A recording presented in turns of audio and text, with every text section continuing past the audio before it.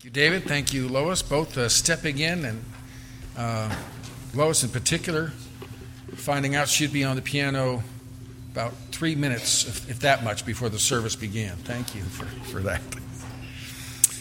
We're continuing together as we have just spoken. We've sung to the Lord, we've prayed to the Lord, we've spoken of the Lord. Now we get to hear from the Lord, from His Word. And so we are continuing to do that by going through the Gospel of John together. At the end of chapter 12, it was the end of Jesus' public ministry. He is no longer teaching and doing miracles among the crowds. And starting at chapter 13 all the way through chapter 17 is what's called the upper room discourse. This is where our Lord is in that upper room with His disciples and teaching them. And I so often think of what that scene means. Our Lord knows that the very next day He is going to the cross. And in that upper room discourse, He's trying to prepare His disciples for what that will mean to them. They've loved Him, served Him, walked with Him, learned from Him for 3 years. And now they will, to their horror, see Him that very evening after the upper room discourse, arrested. The terrible trials that He will then face, ending in a crucifixion. And so our Lord, well aware of what that's going to mean for them, spends these hours preparing them for that day and all that will follow. He began, remember, as they sat down to a Passover meal, a Passover Seder, as we enjoy we do that every year. The Thursday, as this is, the Thursday before Easter, that's the Thursday before Good Friday, is when He had this meal with His disciples. And after the meal had begun, he did the washing of feet. And we've talked about that when we enjoy the Seder together. And we saw that event. Now, starting at verse 12 through 20 is where we are. Our Lord will give some reflection on what He has done. And so you might want to follow in your Bible as I read John 13, verses 12 to 20.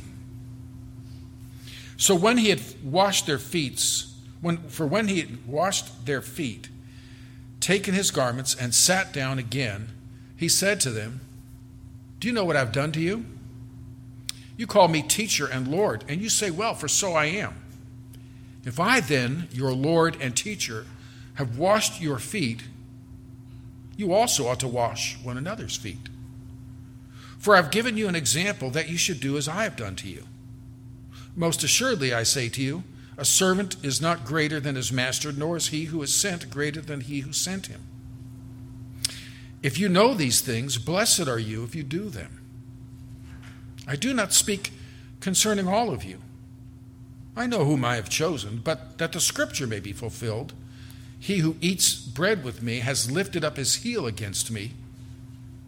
Now I tell you before it comes, that when it does come to pass, you may believe that I am he. Most assuredly, I say to you, he who receives whomever I send receives me, and he who receives me receives him who sent me." So 2 weeks ago, we talked about this passage, and last week we had our Father's Day message. Our Lord was there with those 12 disciples in the upper room. And it was a confusing thing that our Lord did. Normally, you would come into a room, come into a home, and as you enter, a servant, and frankly, the lowest of servants, would be there to wash your feet. There was no servant, and so they went to the table with dirty feet. Remember, back then they had sandals. Back then they did not have paved sidewalks, and so their feet were dirty. And Jesus is the one who stood up from the table after they had sat at the table or reclined at the table and went around and washed their feet. It was so shocking that, remember Peter, some people you can always count on to have an opinion. Some of you have been teachers, and there's those students you know that are going to always say something. Peter, of course, I love the passage that says, Peter, not knowing what to say, spoke. But Peter, he said, no. He said, you shall never wash my feet. And in the Greek language, it's about this. That's the strongest way you construct that. You shall not wash my feet to eternity. What's really interesting, he begins, Lord, you shall not. Those two words, Lord and you shall not, do not belong on the same page. But of course, eventually he relinquishes. Jesus washes his feet. And now the Lord explains his actions. In verse 12, he says, when he had washed their feet, taken his garments, sat down again, he said to them, do you know what I have done to you? He begins with a question. Again, I've noticed this in the teaching ministry of our Lord, how often he begins with a question. Instead of just saying, this is the way it is, he asks a question to try to open the minds a little bit. And I've often talked about how he teaches by confusion. He does something that's so unexpected, it kind of makes people want to know, what are you talking about? And so he's done something that's shocking and say, do you know what I've done? Now he's not meaning, do you know that I've just washed your feet? What he's really saying is, do you know why I have done this? As I was thinking about this passage, it struck me, if you've been to our Seder, you know, there's just a part in the service when it's expected, the rabbis expect that the children present will have questions about this evening and some of the unusual things there to do. In fact, the rabbis, it's so important to them that questions are asked. They actually write out the questions for the youngest person there to read. And we quote it. You might remember it starts off, Ma nishtanaha laila hazeh mikol halilot. Why is this night different from all others? Why? And then it starts listing all the things that are unusual about this dinner. And so it seems so interesting that our Lord begins this part of the discussion with a question. Do you know what I've done? In other words, why? Here's that why question. Why have I washed your feet? And what he wants them to understand, and he'll explain to them, is in a sense, it's a parable. He's acted out a spiritual lesson by his actions, and he's about to explain that. In verse 13, he says, you call me teacher and Lord. And you say, well, for so I am. So he begins by, to fully appreciate what has just happened, remembering who Jesus is. Because that's what makes it so significant. He stands out in the room. I understand if there's some kind of a gathering and maybe of people that are, high ranking in government, all this, you know how it is, everybody knows each other and they call each other by first name. Apparently, if the president is there, even the people who work closest with them, everyone else they may call Tom, Bill, Sally, but him it's Sir. Mr. President, his rank makes him different. And so again, if the president were the one who started, serving the meal, pulling out the chairs for everyone at the table, it would be shocking, and everybody would be set off. Wait a minute, this isn't how this works. Coming to my mind, and have you ever seen the movie or the play, The King and I? There's a scene in there where the king of Thailand is running around giving everybody napkins because that was kind of a new thing to them, and he was very proud that they have their napkins distributed. And that has nothing to do with today's message. Except, the shocking thing is, here's the king giving everybody napkins. So he says, remember, you call me teacher and Lord. He's not putting words in their mouth. You call me teacher, you call me Lord. The word teacher, you'll see in the Gospels, is kind of the equivalent of the word rabbi. It's a respected term. It's a term of respect, and it's a term of authority. Especially, throughout the history, but especially in the Eastern world, a teacher is a person of respect. I remember something that I experienced when I was invited, when I spent a summer teaching English in Taiwan. And I was asked to go and teach a fourth grade class in a conversational English. A fourth grade class that was, 40 or 50 kids were in there. I guess it was all girls class, but I remember I walked in and they instantly jumped up like I was a major general or something. And every time I spoke to someone, they seemed terrified because I was a teacher.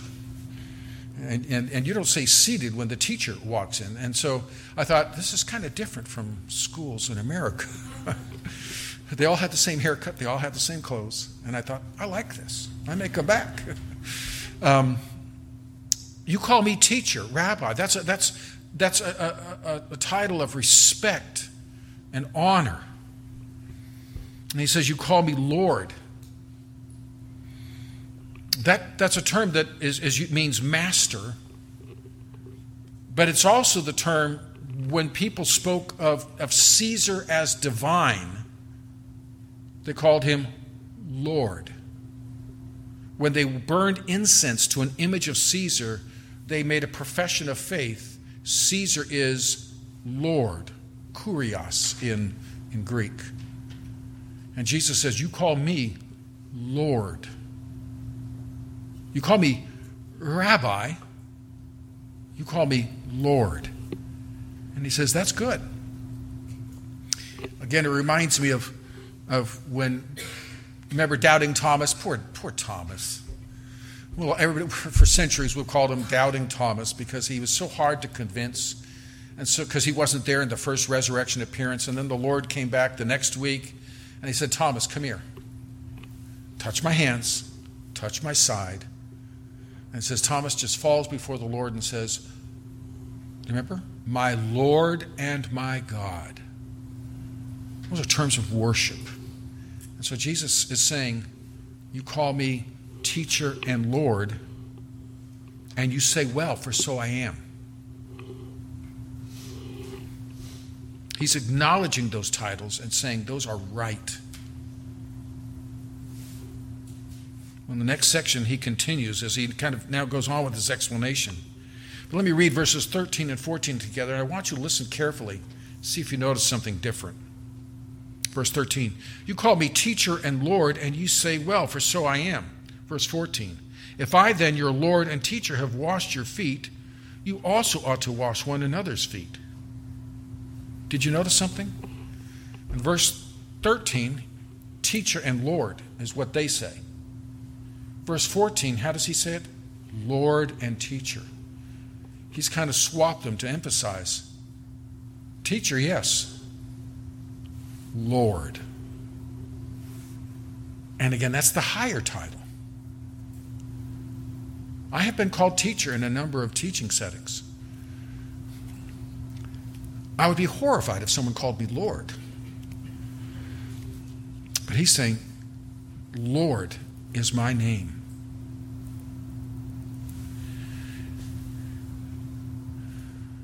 He says, if I then, your Lord and teacher, have washed your feet, you also ought to wash one another's feet, for I have given you an example that you should do as I've done to you.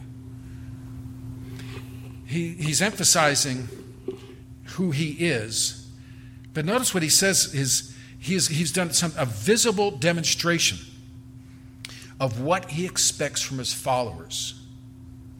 Now, what does that mean? When he says, I have washed your feet, you also ought to wash one another's feet. How are we to understand that? Some churches, some denominations take that literally and say, therefore, we should wash one another's feet. Apparently, the Pope, once a year, the Thursday before Good Friday, 13 poor people are brought to him and he washes their feet. 12, I should say. Some Baptist groups have a foot washing, and they consider it one of the ordinances. We speak of the ordinances as baptism, the Lord's Supper. We see two. Some add a third, foot washing. Seventh-day Adventists, some will do that. Some brethren, Amish, will do that. They'll have a foot washing service and consider that fulfilling a command of the Lord. But did he really do it? Now, I've seen foot washing once. I've never been in a church service that does that. It always strikes me that I imagine it's a little different. If we had announced next week we're going to have a foot washing service, come and the elders will wash everyone's feet. what would that mean? Some of the ladies would make sure that their nail polish was current. Most would be concerned. Some of the fellows would be trying to find a pair of socks that don't have a hole. Your shoes would probably be your clean, shiny, and slip-ons to make it. In other words, we'd be all ready to have our feet just as presentable as possible. That's not what Jesus washed, is it? He washed Middle Eastern feet that have spent the day walking on dirty roads in sandals. And you've seen that. There's an extra scrubbing involved in a lot of that. You know, you've looked at your feet and you look down, you can tell where the sandal is, right? There's all this dirt except for the little white straps. That's where the sandal hit. But is he saying, I want you to do a foot washing service? I'm not saying it's wrong to do that, but I don't think he's establishing you must do this as a ritual in the church. For one thing, you don't see it ever talked about or mentioned in any of the epistles. This is something we do in our churches. You see the Lord's Supper, you see baptism discussed in the epistles, but you don't see foot washing. Also, back in chapter 13, verse 10, Jesus said, "You are washed, but not all of you." So I can wash your feet, but I don't need to wash your whole body because you've already been washed. But he wasn't talking about a bath. He was talking about the spiritual washing of regeneration. So here he's talking, I believe, about, in a spiritual sense, we're to serve one another, to humbly serve one another. Just as Jesus did. Well, how did he do it? First of all, he mentions, he was Lord. He talked about how he set aside his garments as kind of a picture of setting aside his glory. He's calling us to humbly serve one another, setting aside self. Not making a show of my humility. And that's why I think some of that can look like that, where it's going to be quite a show. So-and-so is going to wash so-and-so's feet today. That seems like more of a display of humility. You've heard about the church, right, that were so impressed with their pastor, what a humble man he was, they gave him a little badge to honor his humility. And then when he wore it to church, they took it away from him. But he's talking about humble servanthood. What does that look like? Some of the illustrations that come to mind, perhaps you've eaten at a Wendy's. It was founded by a man named Dave Thomas. And he was fond of saying he had his MBA before he got his GED. At Wendy's, an MBA means a mop bucket attitude. In other words, he learned how to be a humble servant before he ever even got his GED. He had raised in humble circumstances, and he knew what it meant to be a humble serving worker. And that was to him a title of honor. That was his MBA. Of course, Mr. Spurgeon will have an insight on this. He says, Christ sends none away empty, but those who are full of themselves. Christ sends none away empty, but those who are full of themselves. The humility comes with it's not about me, Lord. It's a shedding of self. I told the story before of a conference that was going on in London back in the 1960s. A fellow named Doug was working there, and he was like head of all the volunteers, and it was a big thing, and they were filling up this building, and Doug, everyone else was finally in bed and asleep, and things were in order, so he was out sweeping the stairs up to the church where the meetings were being held. And this older man walked up to him and said, "Is this where the conference is?" He said, "Yes, this is." He explained it, and he said, "Okay, well, I'm here to attend. I'm registered." And he said, "Oh, great." He said, "But I'm afraid all the beds are already taken." He said, "Well, but I'll find something for you." So he went into this room where probably about 50 people were sleeping on the floor, and he was able to find a little spot, and he put down some blankets as a mat, brought him a blanket to wear, and some towels for a pillow.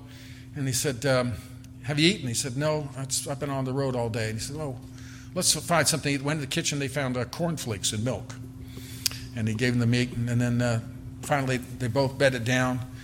in the morning, Doug was accosted by the leadership of the conference and said, "What have you done?" So, what? He said, "Our speaker, Francis Schaeffer, you put on the floor last night. We had a guest room laid out for him. What have you done?"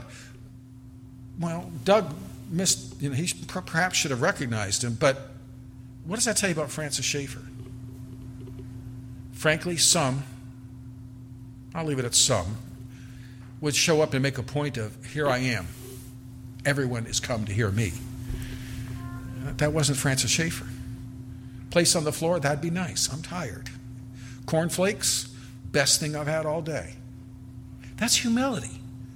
Instead of flaunting, "Look at who I am," he came to serve. And if that meant being on the floor, okay, that's what he would do.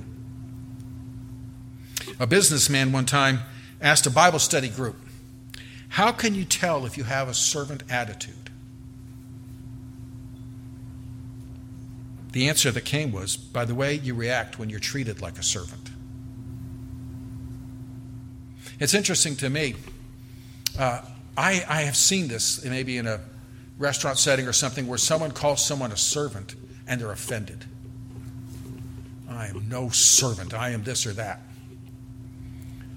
In biblical vocabulary, it's a title of high honor. The passage we read from Isaiah this morning, the servant there is the servant of the Lord. That's the Messiah. That's our Lord Jesus Christ. He welcomes the label servant. And if the one we call Lord and teacher welcomes the label servant, what about us? And so Jesus, when he says, I want you to wash one another's feet, he's talking about, I want you to humbly serve one another. Verse 16, he says, "Most assuredly I say to you, a servant is not greater than his master, nor is he who sent greater than he who sent him." And so he's given an example of his own humble servanthood. If I could lay aside my garment, put on the apron of a servant, get on my knees and wash your dirty, smelly feet. And if I am your master, are you greater than I am? If you're called to do some humble service, will you be offended? Or will you gladly rejoice to take up the servant apron fellowship?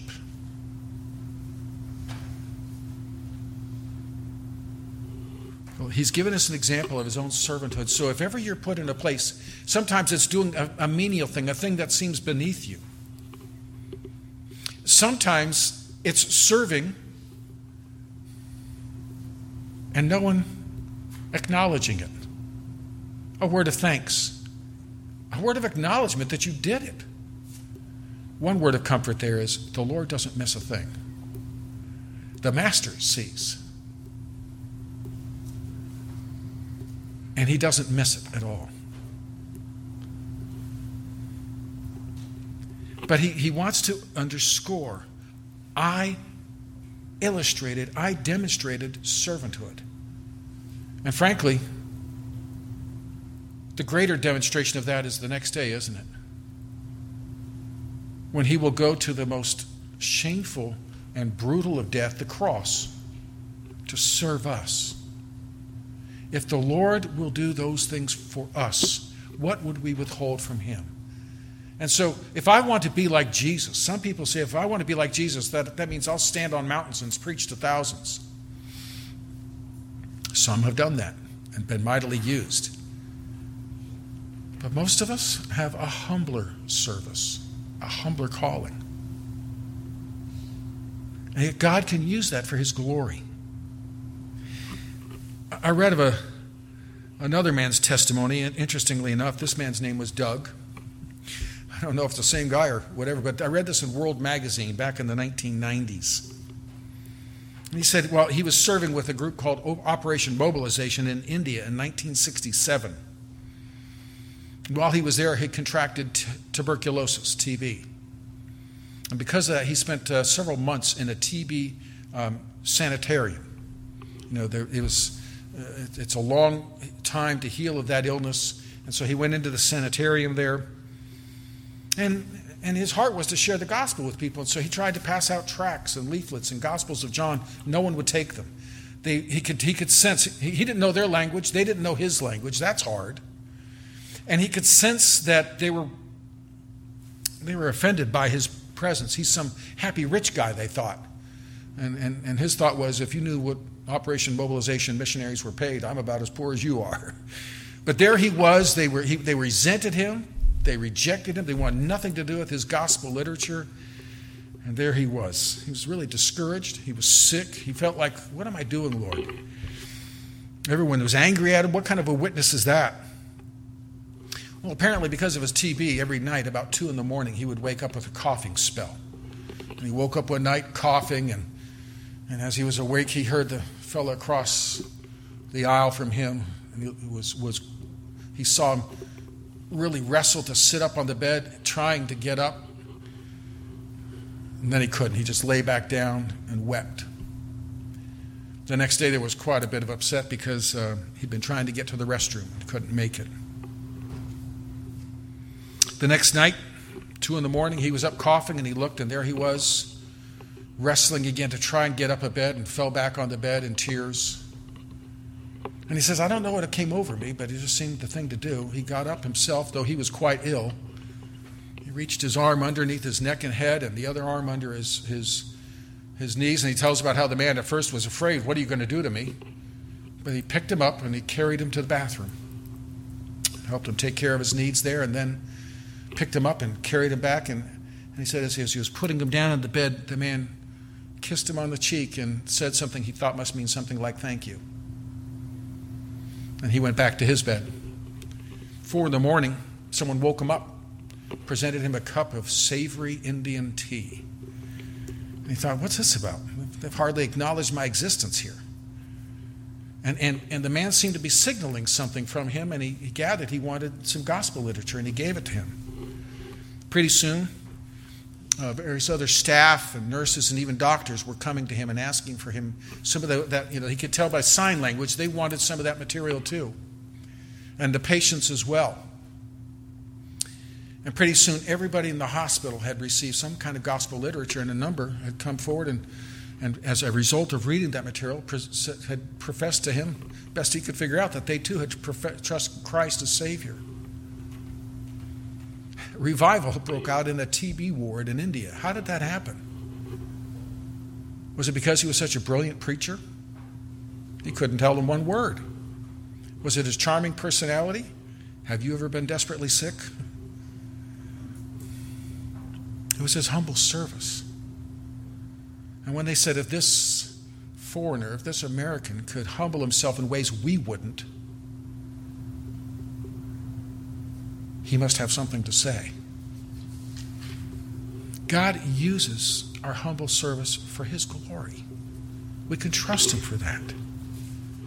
When Jesus said in verse 17, if you know these things, blessed are you if you do them. That word blessed, some of your translations will have happiness. It's the same blessed of the Beatitudes. Blessed are you, blessed are you, blessed are you. But the key here is to notice the sequence here. If you know, happy are you if you do them. Warren Wiersbe summarizes that the sequence is important. Humbleness, holiness, then happiness. The world thinks, he says, that happiness is the result of others serving us. Real joy comes when we serve others in the name of Christ. Have you ever noticed how Jesus always takes common thought and turns it on its head? We look at someone and say, oh, they're really important and they've really got it. Look at all the servants that attend to them. Where in Jesus' way of viewing things, oh, look at how many you've served. Blessed are you if you know this and do it.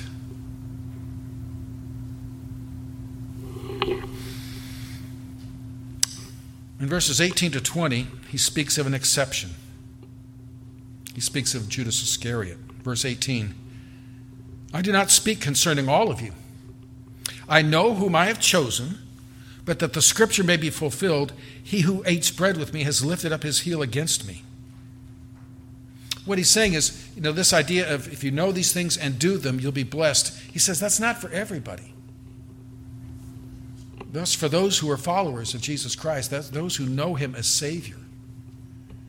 And Judas was there.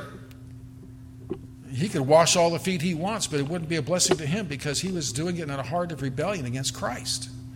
And so he says, I know whom I've chosen. Remember, he said earlier, all of you are clean, but not all of you.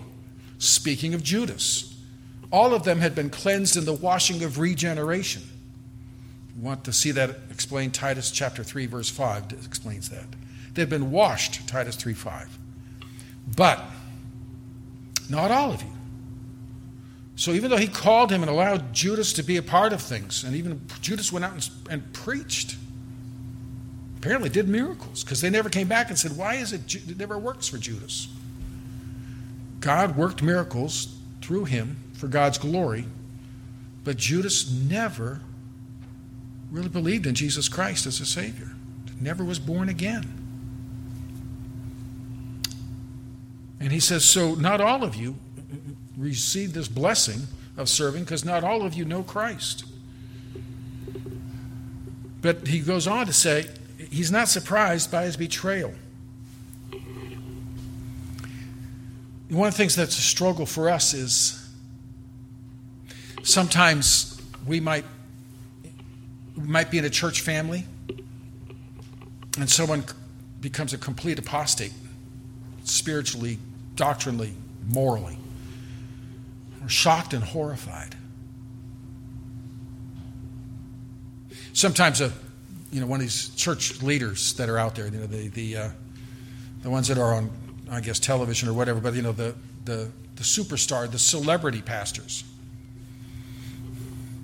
I have never been accused of being a celebrity pastor, but these celebrity pastors, and some of them maybe have really blessed you in some of the messages they preach, and then all of a sudden, boom, what happened?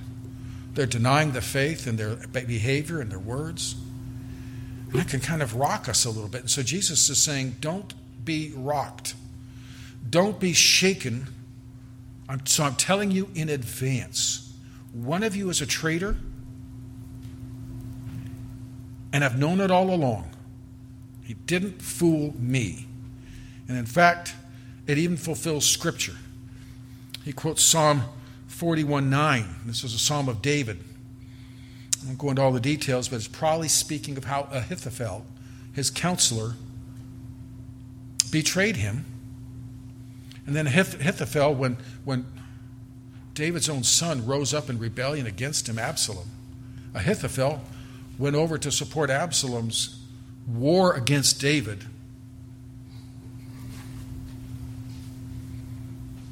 And then after he realized Absalom's rebellion was going to fail, Ahithophel took his own life.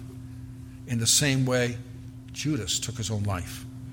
So that's the background of Psalm 41:9 when he says, this is what David said, even my own familiar friend in whom I trusted, who ate my bread, has lifted up his heel against me. See, David didn't know the heart like Jesus did. He trusted Ahithophel. Jesus didn't trust Judas. But notice he said, he ate at my table. He ate my bread. In the Middle Eastern world, the greatest honor is to be invited to someone's table. There's all things that go with that. If you're a host, if you're a guest at someone's home and table, you're under their protection. You are honored. Here is someone that ate at my table, ate my bread, and he lifted up and kicked me with the heel like a horse. The language here is like a horse kicking you from behind. And in the Middle Eastern world, the foot is a thing of dishonor. Remember when Saddam Hussein's statue was taken down? What did they do to show their utter disregard and disrespect for Saddam Hussein? They threw their shoes at it. Here, this one who was a guest at my table kicked me with his heel. That's how David expressed the rending of his heart by betrayal of one he thought he could trust. And Jesus said, and if that could be true in David's life, it's true in my life. Don't be surprised. Don't be surprised. And so David is trying to prepare his disciples. There's a traitor in their midst. And if you've ever been a victim of betrayal, you know how that can rock your world. And Jesus, the one betrayed, is showing his concern for his followers more than himself. And so his comfort is, I want you to understand, I was not fooled. Secondly, this fulfills God's purposes. In other words, I'm not surprised, though you may be. Don't let this rock your confidence in Christ. And frankly, sometimes in a time of betrayal, we might lash out at the Lord and say, where were you? Didn't you know? And of course he knew. He's not surprised. But this is sometimes what even God's chosen believers have to know, this pain. And so he tells them in advance, don't worry, I knew about it. And then in verse 20 he said, most assuredly I say to you, he who receives whomever I send receives me, and he who receives me receives him who sent me. So he's describing, here was one who was in the midst of all of this, and he'd never embraced Christ or his message. Never. And it wasn't just that he walked away, he sold Christ out for a pocket of silver. But Jesus is saying, you go where I send you, and you will find that there will be people who receive you in my name. So he's giving them encouragement. Again, when someone falls that's close to us, or someone falls whom we deeply honor, it could rattle us. And Jesus is giving them assurance. You're going to go out, and you will be received in the name of Christ. Oh, you will experience rejection. Of these 11 left, 10 will die a violent death for Christ. 1 will live out old age and will spend much time in prison and in exile. The Apostle John, who writes this. You will experience rejection. But I have my people. And they will respond to you because they're responding to me. And in responding to me, they're responding to God. This is the way to God through Jesus Christ. Well, as we look at this passage, I just want to glean a few thoughts for you. Jesus took time to enact a parable in front of them to teach us a valuable lesson. When we humble ourselves to serve others, we're honoring Christ. And if Christ could set aside his glory to serve us, what glory do we have? What little we have, we can gladly set aside to serve him. That is so contrary to this world, isn't it? It's all about me. It's all about self. It's all about getting my honor. I've seen some of these events where someone wins an event or doesn't win, but their first thing is, I'm proud of myself. That's not the language of someone who knows Christ, who says, amazing grace, how sweet the sound that saved a person like me of whom I'm so proud. A wretch. And so, if Christ can set aside his true glory, we should be happy to set aside man's attention and pride to serve. As we humbly serve, the glory of Christ our Master is seen. Think of that man in utter illness and despair in a TB ward in India, bringing a small revival because he humbled himself when no one else would. Notice too, it's not enough to know the truths. The blessing comes when we act on them. Blessed are you if you know this and do this. James will later on tell us, don't be a hearer only, be a doer of the word. We can recite a creed. We can walk through what the gospel means. But do we do it? Do we trust in Christ as Savior and give our lives to Him? And there's great blessing. The Lord says when we humbly serve Him, there is blessing. It may not be wealth. Often it isn't. Usually it isn't. But the blessing comes in serving Him and knowing His pleasure. Just remember, too, even in Christ's inner circle, there was a traitor in the midst. There was an unbeliever who actually was one of the preachers. Have you ever heard, can you imagine the thought of a preacher, a Sunday school teacher, an elder, a missionary not knowing Christ? Perfect example, that was John Wesley. He went to America as a missionary, but he didn't know the gospel. On his way back, he ran into genuine believers. They were called Moravians, and they actually explained the gospel to him, and he eventually came to Christ through joining their meetings and hearing the gospel. But he had been a missionary. You can't think of anything more holy than a missionary. I've heard of stories of pastors preaching the gospel for years. I remember hearing of one who he had preached a message, and so convicted him, he realized he had never impersonally taken it to his own heart, trusted Christ right there. He responded to his own altar call. So those are the good. Don't be rattled by the surprise of an unbeliever in our midst. Don't be rattled by betrayal. 1 John 2:19, John was trying to comfort the believers there. He says, don't take it too personally. 1 John 2:19, they went out from us, but they were not of us. For if they'd been of us, they would have continued with us. But they went out that they might be manifest, that none of them were of us. So if they depart from the faith and deny the faith and fall off into all kinds of immorality, it's not that they lost their salvation. John's saying they never had it. They were a Judas who could talk the talk and walk the walk for a while.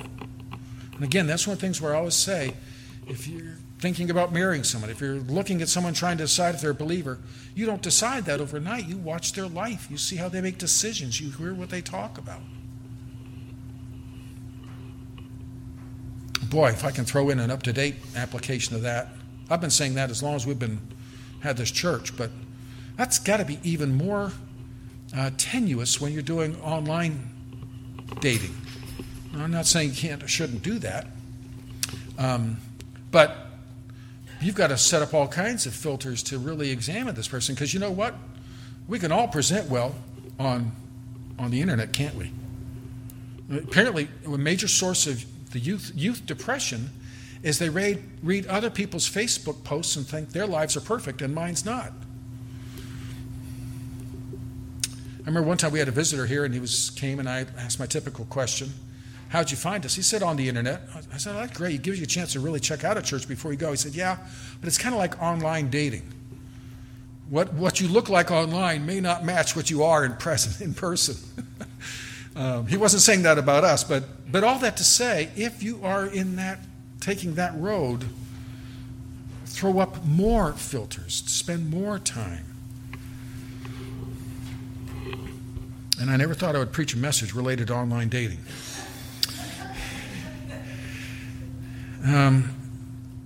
How do we see ourselves if we're humble? By seeing the Lord. A.B. Simpson, a great believer of a previous generation, said, true humility is not thinking meanly of ourselves. It's not thinking of ourselves at all. I'm not saying, get a bad self-image. Just don't even think about yourself. It's not about you. It's about Christ. What would Christ have me do? What would Christ have me do? The fellow, again, the TB ward, he even surprised himself. What am I doing? He wasn't thinking, this will really impress everyone. He just said, the poor fellow needs help.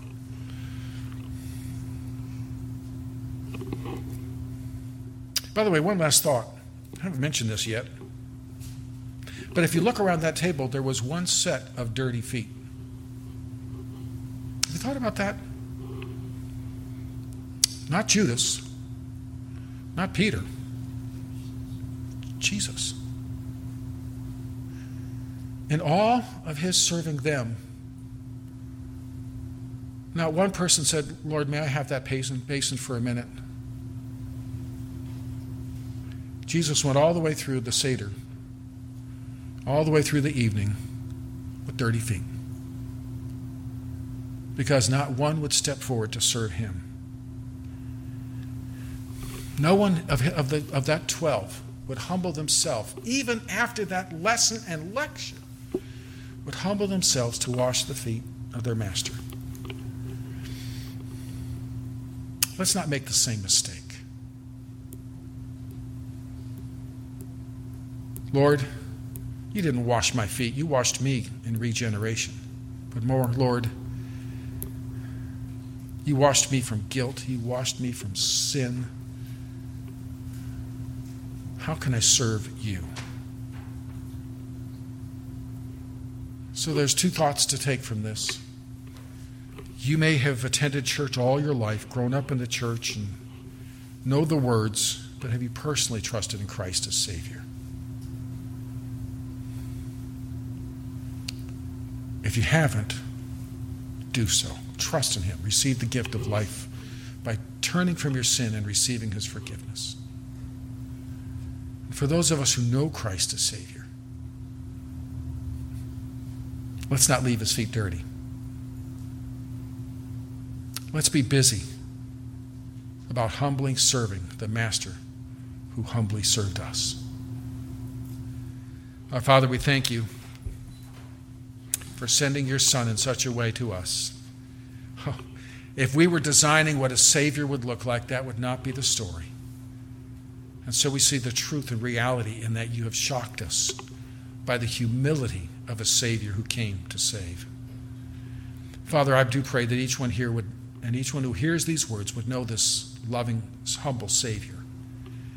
And Father, may we truly follow his example by forgetting about ourselves and gladly serving Jesus Christ our Lord.